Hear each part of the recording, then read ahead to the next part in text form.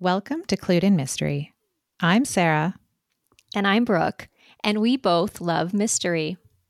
Hi, Brooke. Hi, Sarah. So today is Halloween. How will you be celebrating? Oh, I think I have a little pumpkin that I need to gather some candy after school today. That sounds fun. I remember those days fondly. But we have another extra special Halloween treat, and that is an interview with Teresa Peschel. Hello. Welcome, Teresa. Hello. I'm so glad to be here with you all. We're so glad that you could join us. So I will briefly introduce you and then we can get started.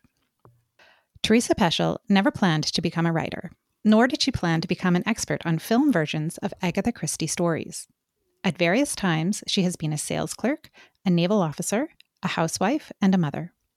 She gardens, sews, reads, and is interested in sustainability, science fiction, and fantasy, and the history behind the mystery.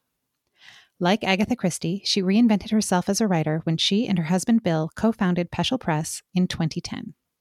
She currently lives with Bill, 2 of their kids, and 4 cats in Hershey. And yes, it really is the sweetest place on earth, and the air really does smell like chocolate. Welcome, Teresa. Oh, I'm always enjoy doing a podcast like this, and it's great to actually see you all in person because I have listened to some of your podcasts, and so this is a lovely treat. Well, thank you. We're so happy to have you. So before we begin, we just want to remind listeners that there may be a few spoilers today. We'll do our best to avoid them, but it may be impossible given that Teresa is going to be talking about Agatha Christie adaptations. Yes. So, Teresa, you are the author of the highly detailed guidebook, Agatha Christie She Watched. One woman's plot to watch 201 Agatha Christie movies without murdering the director, screenwriter, cast, or her husband. What made you decide to embark on this monumental project? It wasn't my idea. It's my husband. What actually happened is that I saw my very first Agatha Christie film in 2017, and that was Sir Kenny's version of Murder on the Orient Express, and we were wowed. And over the last couple of years, it's going on 10 years now, I think, Bill has been slowly annotating classic Agatha Christie mysteries, and there's an amazing amount of stuff you can say about her first 6 books. And we also have a website, Peschel Press, and so in around about July of 2020, I was able to go to the library. The COVID pandemic had lifted up enough that I could go to the library in person, and there on the rack of DVDs was Crooked House. It's a novel that's really very good. It's really a remarkable novel and a really great example of the fact that in Agatha Land, anybody can be the murderer and anybody can be the victim. Leave your preconceived notions at the door. You do not know who did it. You really don't. So I brought Crooked House home and we watched it and we really enjoyed it. And because the website needed fodder, I wrote a review. And then a short time later, Bill was in the throes of working on The Secret of Chimneys, which is actually a romantic thriller. It is a mystery, but it's actually more of a romantic thriller. And I thought, wow, maybe there's a movie connected with this, and we should watch the movie. Well, as it turns out, there is a movie connected with The Secret of Chimneys, and it stars Miss Marple, and it is a terrible movie. Absolutely awful, but we watched it and I wrote a review for the website and Bill wrote a review for the annotated edition. And on the library DVD, there were several other Miss Marple ITV episodes. So we watched them and I wrote reviews for the website. And by the time I had done the 4th or 5th one, Bill said, you could keep doing this and eventually we'll make a book into it. And we had no idea that there were as many Agatha adaptations as there were. We didn't know how far back in time it went. We had no idea what we were letting ourselves in for. It took us 2.5 years just to get to the finished book. So it was not my fault. It was my husband. It was my husband's idea. I didn't do this. But it worked out great. That's wonderful. I love the way that came about. And I just adore the subtitle of your book. It's just so fun and really gives readers, I think, an idea of what they're in for. You're going to have a lot of your own flavor in this guidebook. It's really great. Oh, very much so. And I learned a huge amount about the film industry by doing the reviews because I started out as a purist. It should absolutely follow the text. It should absolutely be in the same time setting. You shouldn't change the location. You shouldn't change the dates. You shouldn't change the detective. You shouldn't do any of this stuff. And that's not the way the film industry works. And so you end up having to kind of really understand that films and books are very, very different mediums. And what you can do in a book, especially those internal monologues and soliloquies, they don't work in a movie. First person narration, that really doesn't necessarily work in a movie as well as third person because, you know, you're watching from behind the eye of the camera. And that's not the same as being in someone's head. They're so different. And so you do have to make changes. And I had to get over that idea that it needed to be exact. I think that's such a great point because it can be disappointing for some when they have read a book and then they watch the adaptation and there's such a disconnect. And it's actually only through having conversations like this that I've come to realize why that disconnect happens, right? Because as you say, the story needs to be told from a different perspective. Or you're looking at Poirot, who started detecting in 1920 when he was about 60-ish. And he finished detecting in 1972 when he was about 60-ish. And you cannot do a TV series in which Poirot does not age while the world around him ages 52 years. It does not work. And so that's why all of the series, they end up condensing all of the episodes, you know, the stories into a single time period. It lets you avoid that aging, not aging issue. And it also lets the production company save simply buckets of money on set design and wardrobe and cars and makeup and everything else that's connected with a film. You can just keep reusing the same things. It just doesn't work any other way. And the other thing I would like to say about the great advantage about film and movies is it keeps an author in the public eye. Every time that, no matter what you can say about the quality of some of the Agatha Christie adaptations, and I've seen them all, and some of them are truly awful, but each one introduces Agatha to an entirely new audience who may not have heard of her. And there are fans for every single film that I have seen, including the ones that I thought were just excruciable. There are people who like them. And the Christie estate is really on the ball where this is concerned because they keep licensing the short stories, they license the novels, and so Agatha is not buried under the tsunami of swill that comes out every single day. And I know that you all are familiar with Dorothy Sayers. Wonderful, wonderful author, a contemporary of Agatha. They knew each other. Lord Peter Wimsey is a fun detective. We're annotating, we've annotated Whose Body, and we've got Clouds of Witness up next. She really needs annotating. But Dorothy Sayers, you're familiar also with Downton Abbey? Okay, now think about this concept. Lord Peter, murder at Downton Abbey. Why isn't the Sayers estate licensing Lord Peter? And the answer is because the literary agency that owns it doesn't care. And so Dorothy Sayers is disappearing because she is not on TV. And whatever else you could say about, you know, having Lord Peter run around great English country houses solving murders that had nothing to do with the books, it would have kept her books alive. And the Christie estate doesn't want to see that happen. And so they are making every effort to keep Agatha out there. And it works. You figure for every single person who reads a book, 100 people go to the movies and 1,000 people watch TV. Right. So you have to do this. It has to be done.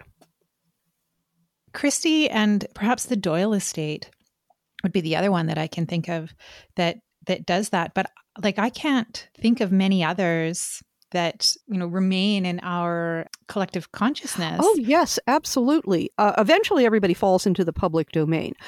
But Rex Stout and Nero Wolfe. Bill, correct me if I'm wrong. There was a TV series, I think, or a series of movies with Rex Stout. But there weren't very many.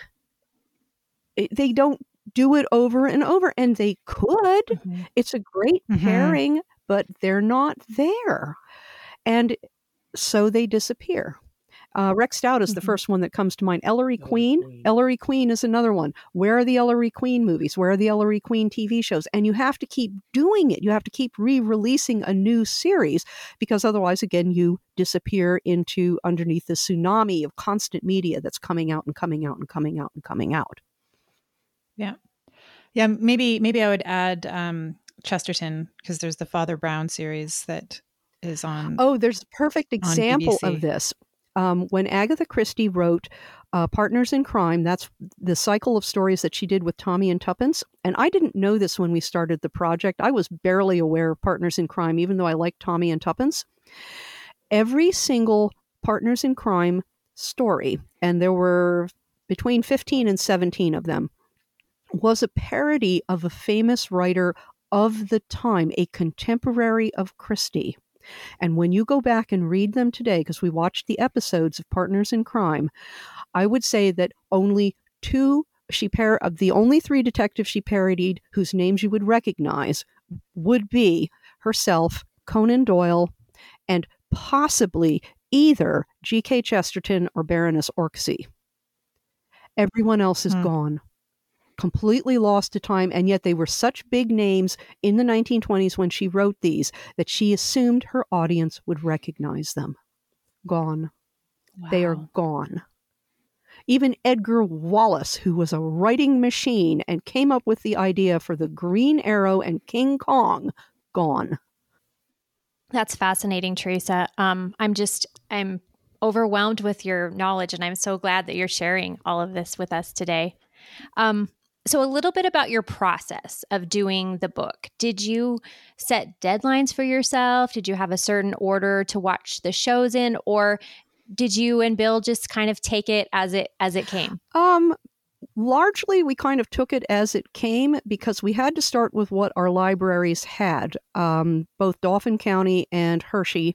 So we kind of started with the Marples, ITV's Marples, and as I wrote the reviews, we started changing what I needed to focus on and working out the length of the reviews. For a long time, once we realized how many films there were, and we realized if we wanted to get this done in our lifetime, we were doing only one a week, and then we had to go to 2 a week, but I couldn't do more than 2 a week.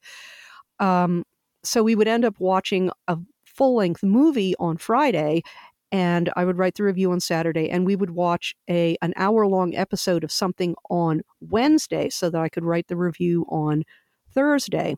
So we would intersperse, and we would kind of go in order, starting with the oldest and working through the newest, and that's how we did the Margaret Rutherfords. And then when we got to the David Suchets, we realized, we've got the Peter Ustinov ones, so sometimes you have a Ustinov film that David Suchet remade, and you want to see them one after the other so you can do comparisons. And so we kind of moved back and forth. And as we neared the end of the project, we realized that, Malice Domestic is coming up in April of 2023. And would we really like to have this book ready for Malice Domestic? And then Bill, at the same time, he's working out the layout.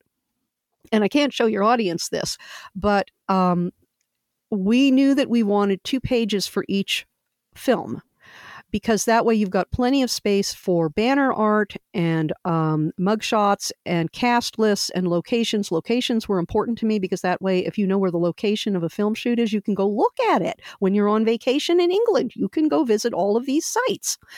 The rating systems, and it took a while for him to work out the layout to how it would actually look on the page.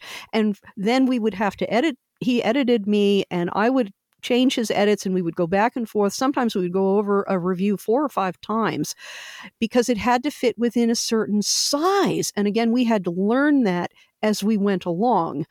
And as we were putting the book together, we're realizing that there were reviews that I wrote early on that I hadn't said enough for the space limitation, and we have to go back and rewatch it and rewrite the review to fill it out. And there were other things when I first started. I didn't know that it was going to be a book at the time, and so we had to do a lot of rewriting and reworking. But as we got further along, we got better at it. In the book, Agatha, She Watched, one of the fun things we do, it's got over 1,000 pictures, and we really had fun with the ratings. There are so many different ways that Agatha kills people. Bill is opening the page for me. So candlesticks and chairs and koshas and clubs and wine decanters and fireplace tongs and millstone querns and statuettes and sugar hammers and wrenches and axes and razor blades and stiletto knives and butcher knives and being pushed over cliffs and pushed downstairs and garrots and stranglings and mummies' curses, and we have symbols for them all. And it's amazing how many ways she comes up with killing people. And one of the things that I also got from the project, because I had to read everything, is Agatha Christie does not write cozies. And you should never, ever, ever think that she writes cozies. She does not. Anybody can be the murderer. Anybody can be the victim. And that's the one thing I would say, that when you go in to read any of the novels, she does not write cozies. You do not really know what's going to happen. And she is so good that some of her books can only be read once, because the second time you read them, you are reading a different book, because the ending is so dramatic, you will not forget. A lot of the standard mysteries, as you read them, even with Agatha, you'll forget. You won't remember exactly how Peril at End House ended, 15 years later, but you will never forget And Then There Were None, Roger Ackroyd, Endless Night, or Murder on the Orient Express. You will not forget that. Mm-hmm. And the second time around, it's not the same book. You talked a little bit earlier, Teresa, about fidelity to text. So let's talk a little bit about the new Kenneth Branagh film, A Haunting in Venice, which was billed as being based on a Halloween party. What did you think of that connection? There is a Halloween party in there. You can see certain aspects of the novel. As I've thought about it, I'm very happy actually that he changed the title and changed the setting, because it does distinguish it from the novel. And David Suchet and Mark Gatiss made a really excellent version of Halloween Party. And my God, that film should have been longer, because you want to know exactly what Rowena Drake's children thought of her relationship with the gardener. But a lot of it came over into A Haunting in Venice. We were pleased. We were surprised and pleased that we enjoyed it as much as we did, because I was dreading it. Murder on the Orient Express, when we saw it in the theater, it looked incredible. The second time we saw it, we weren't quite as wowed, looking at Poirot's mustache like a piece of wool roving fresh from the sheep. And then the third time, when we watched it again for the book, was not wowed at all when he turns Poirot into a gun-waving action hero, which he is not. And then Death on the Nile was, oh my God. He didn't want Gal Gadot to be the villain, and so he radically changed her character from what Lynette Ridgway is. And all of the dirty dancing and dry humping on the sides of pyramids, and oh my God. And they didn't film it on boats either, which I thought was simply appalling. This is Death on the Nile. It is supposed to be on a ship, and they were not anywhere on a ship, whereas the other two Death on the Niles, they filmed on real ships. The Memnon and the Karnak. No, not the Karnak. The Sudan, I think. So I was thinking, oh God, this is going to be awful. And it wasn't. It was gothic, and it was creepy, and it was scary, and it was very tightly written. And it wasn't exactly Halloween Party, but it worked. It really worked. And what really worked the best, because they still managed to involve a creepy garden, just like in Halloween Party, is that then he pulled out the motive from Nemesis, and perfect explanation for why Rowena Drake did what she did. Just absolutely I was really pleased. And I would say if you are on the fence about going to see this movie, you should see this movie because this sends a message to Hollywood that you want to see this kind of movie and not movies involving men in tights and capes.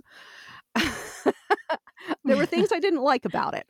I did not like how Tina Fey as Ariadne Oliver was fine, but I did not like her motivation and that she couldn't come up with ideas on her own and that she was using Poirot and it was all a big fake setup because she couldn't come up with an idea. And I absolutely couldn't buy that. And I couldn't accept Poirot as an atheist. But oh my God, the rest of the movie, really liked it. Really enjoyed it. And I'm looking forward to seeing it again when it comes on DVD so I can actually write a review. Yeah, I share your frustration with Ariadne Oliver. I thought they played off of each other really well, and it was great until that last bit. Yes, it was working. When she kind of revealed what her motivation was, and really ruined the opportunity of bringing her back in another film. I know. I can't imagine what he was thinking. I really can't. Even more than Poirot, losing his faith and becoming an atheist, which I simply cannot accept. I can't accept that Ariadne Oliver, who was a very successful mystery writer long before she ran into Poirot, you see her in the Parker Pine stories. Yeah. And no, she wouldn't have that problem. Her problem was kicking ideas out of the way so she could focus on one and get it done. And she didn't need to do this elaborate plot. Now, if she wanted to do this elaborate plot to bring Poirot back out of his shell, I could have accepted that. But not, I have writer's block and I need to steal an idea from you. No, that just did not work. Did not work. But so much of the rest of the movie, it worked beautifully. And being in that Venetian, I think palazzo is the right word, the building that is, multiple stories with water in the basement and surrounded by water and in the storm. And so you're in a locked house. You're in a locked building. You can't get out. And I thought that really upped the atmosphere because you could not escape what was going to happen. Yeah, I share your feelings very similarly, Teresa, about dreading it. Like I was worried going into everyone it. Was. And I couldn't for the life of me figure out how this was going to tie in with Halloween Party. Like how in the world is this going to be connected? But as you say, it was, and it was really clever, like when you'd hear a name, it would like spark the memory of the novel in your mind. And I felt like it was almost like a fun little game in and of itself. So I overall, I think it was well done. Oh, Bill passed me a note that I should say why I refer to Sir Kenneth Branagh as Sir Kenny. And this actually kind of came from Bill. And it is because when we were watching, I guess it was for the second time or the third time, Orient Express, and he's got the camera flying around the train as it stopped on the trestle bridge, and you see Sir Kenny running across the top of the train hundreds of feet above the chasm where he's going to plummet to his death if he slips.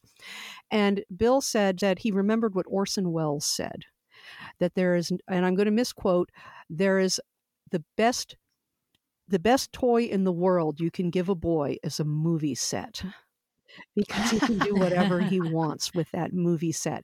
And Sir Kenneth Branagh became Sir Kenny in our household because of that. And he has great fun with his sets. You can recognize a Kenneth Branagh film when you see one because it is so beautifully composed. Every single shot is beautifully composed to the point where even the birds are doing what they are supposed to do because that's what he wants them to do. It's his set and it's his toy, and you are his little action figures, and you're going to do what he wants. But that's Sir Kenny. And he did really well with A Haunting in Venice, and I hope he makes another film with Poirot. There's so many to choose from. Yeah, I agree. I mean, I would definitely watch another.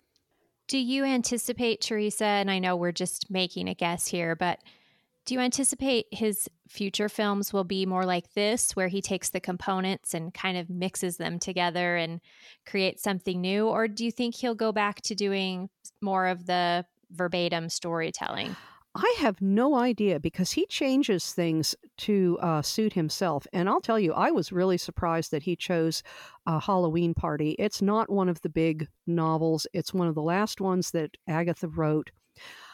And if I were to suggest a film, I would say one of the great Poirot novels that are, there is no good English language film at all. And that would be Appointment with Death.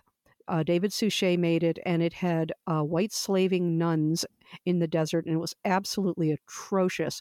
But it's a wonderful novel. Mrs. Boynton is one of the great Christie villains.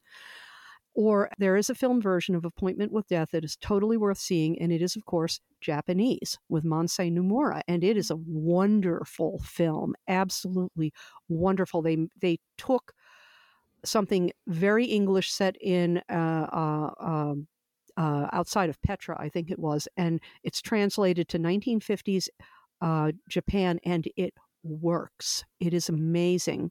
And then the other one is The Murder of Roger Ackroyd, which again David Suchet made, and it was terrible. God, what a mess that was. And there are actually, so there's actually 3 versions of it that I've seen. And the English language one is terrible. The Japanese one is almost perfect, except they slightly changed Roger Ackroyd's motivation, which I couldn't buy. And the Russian one was sublime. But you can't get them easily. You can't get them easily. I don't know how Bill managed. He got lucky one day at Daily Motion, and there they were. It was Daily Motion. Daily Motion? Yeah, he got lucky at Daily Motion, and there they were, because things come and go on Daily Motion. And those would be perfect for Sir Kenny to remake. They would be absolutely perfect films because you don't have an English language version that's any good. That's fine. I just wanted to add, I really wanted to say off camera here, but he was talking about a Christie cinematic universe with Miss Marple and Poirot. Which has been sort of done. That has been sort of done. Because there is a Japanese anime series called The Great Detectives Marple and Poirot. And you have a teenage girl named Maybelle, and she is the daughter of Raymond West, which makes her Miss Marple's great-grandniece. And she wants to be a detective, so she is apprenticed with Hercule Poirot. And there are 39 episodes, but as far as I know, because we did not sit through all 39 episodes, we did one Poirot novel and we did one Marple novel. Poirot and Miss Marple never meet, but they know about each other through Maybelle.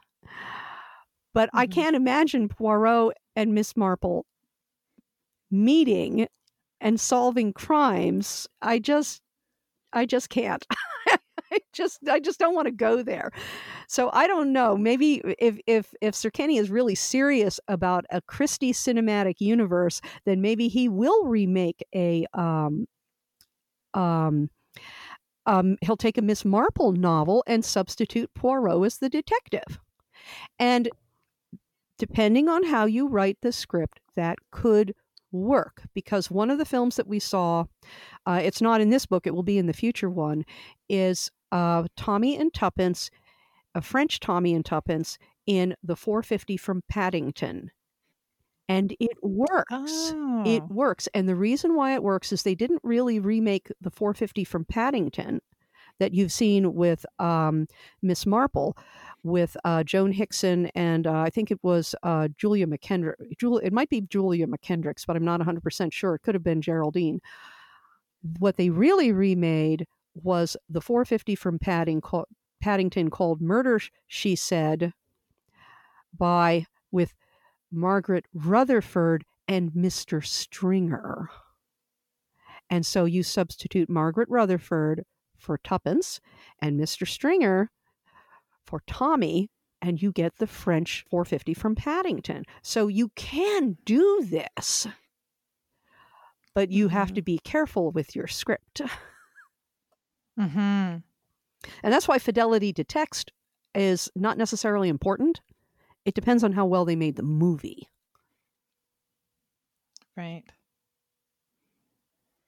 And we've talked about on previous episodes the value in, even if you're a purist and you really like those exact retellings, so to speak, you can see the value in some of these more creative adaptations because it brings new readers. It brings a new audience. It's what you said at the beginning, Teresa. It keeps Agatha Christie alive.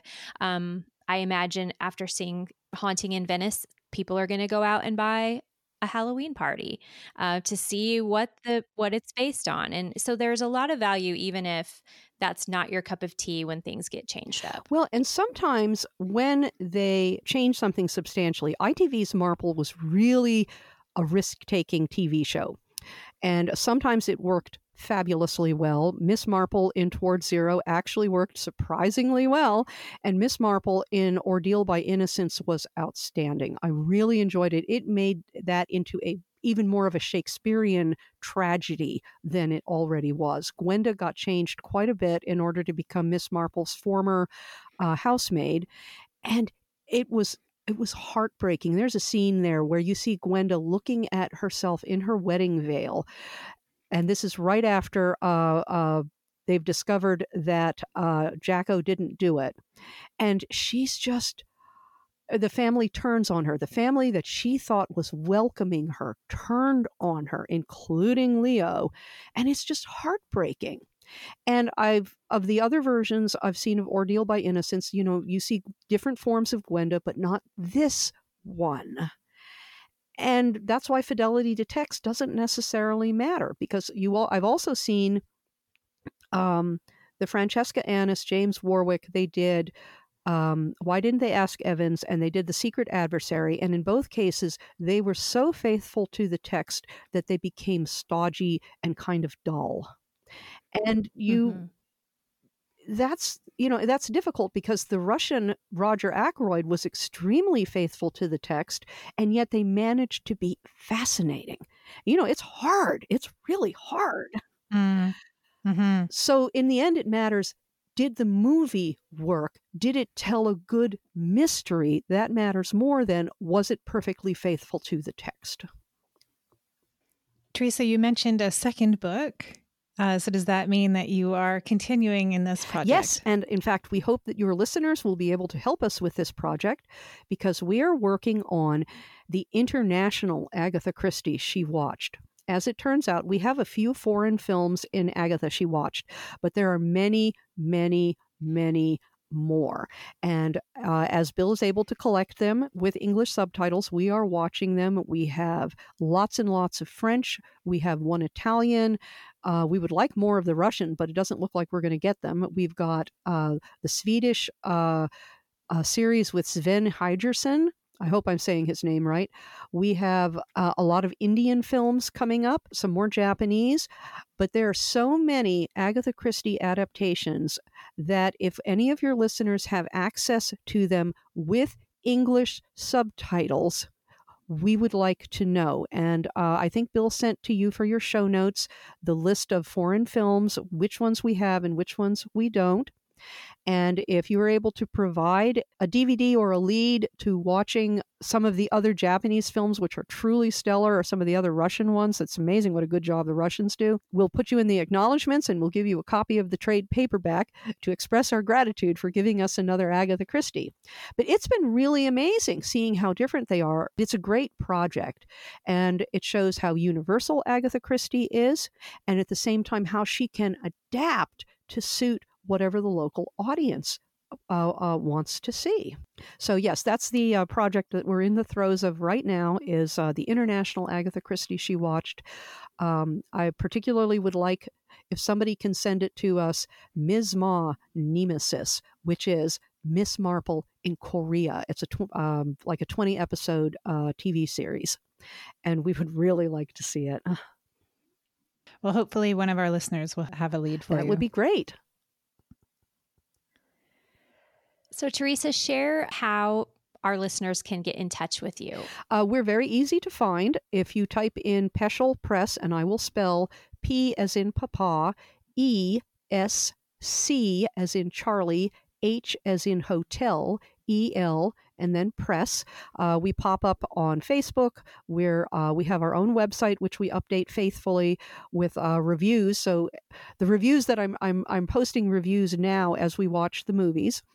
We're on Instagram. Instagram is much more up to the minute of what we're doing.